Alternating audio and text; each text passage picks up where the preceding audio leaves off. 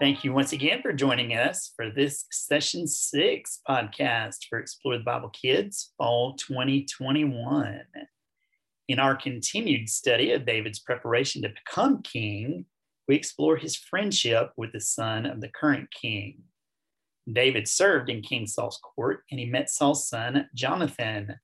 Now, David and Jonathan became very fast friends. Though the Bible doesn't really give us great details about their friendship, we can conclude that the boys were the best of friends, probably did many things together through the course of their daily lives. And following the defeat of Goliath, David became a very prominent feature in Saul's army. Everything David did was blessed by God, and the people became smitten with David. Saul, the king, became very jealous of David, and he set it in his heart to kill David. Saul not only wanted to kill David, but he also ordered his servants and his very own son, Jonathan, to kill David if they came in contact with him.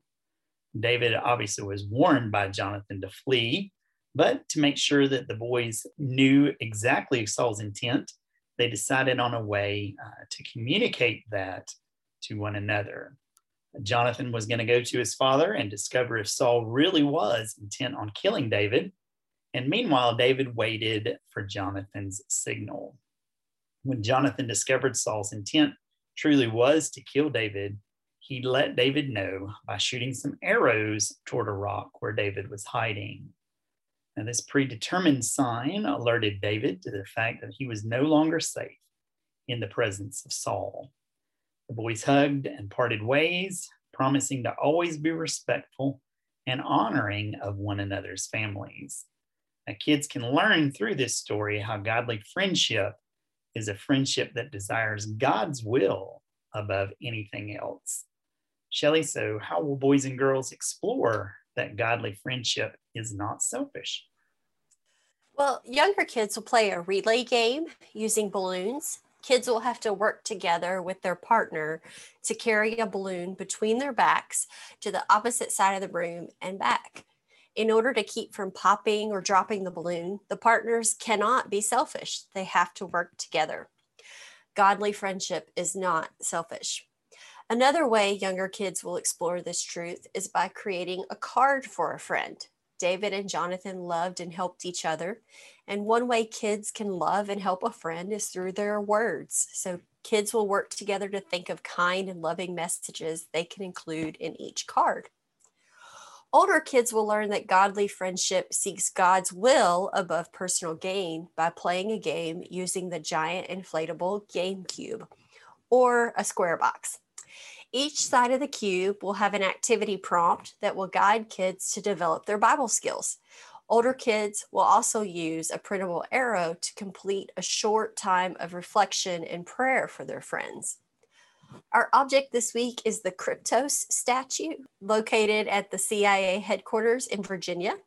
The code on the sculpture has challenged many code breakers for years, and this special code will remind girls and boys of the special code Jonathan and David invented using arrows to let David know whether or not he was in danger from King Saul. All right, Rachel. So young children are beginning to grow in relationship with other people. How can this session help boys and girls learn about friends and how to relate to them? Well, Tim, all the activities planned for this session lead to conversations about friends. And many activities give children ways to apply what they learn about loving and helping friends. But we'll start with babies with just one of those activities. A large and unbreakable wall mirror is the perfect place in the room to seat babies and observe their expressions and behaviors. And teachers will talk about happy times with friends at church and say, I am your friend, I love you. Toddlers will get to play a game called Your Turn, My Turn. This sets the stage for them to learn about and practice showing love, kindness, and cooperation. The teacher will introduce it by saying, let's play Your Turn, My Turn. I will say your turn, jump 2 times, and after your turn, I'll take a turn. You can tell me how to move.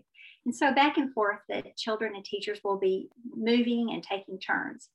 Teachers will also use the Bible verse from Proverbs 17:17 to help children know that the Bible talks about friends. Photo props from silly to serious will be fun for preschoolers to use as they pose with friends and look in the mirror. And while children enjoy this playful activity, teachers will tell about the special friendship between David and Jonathan. It'll be fun. All right, looking forward to that.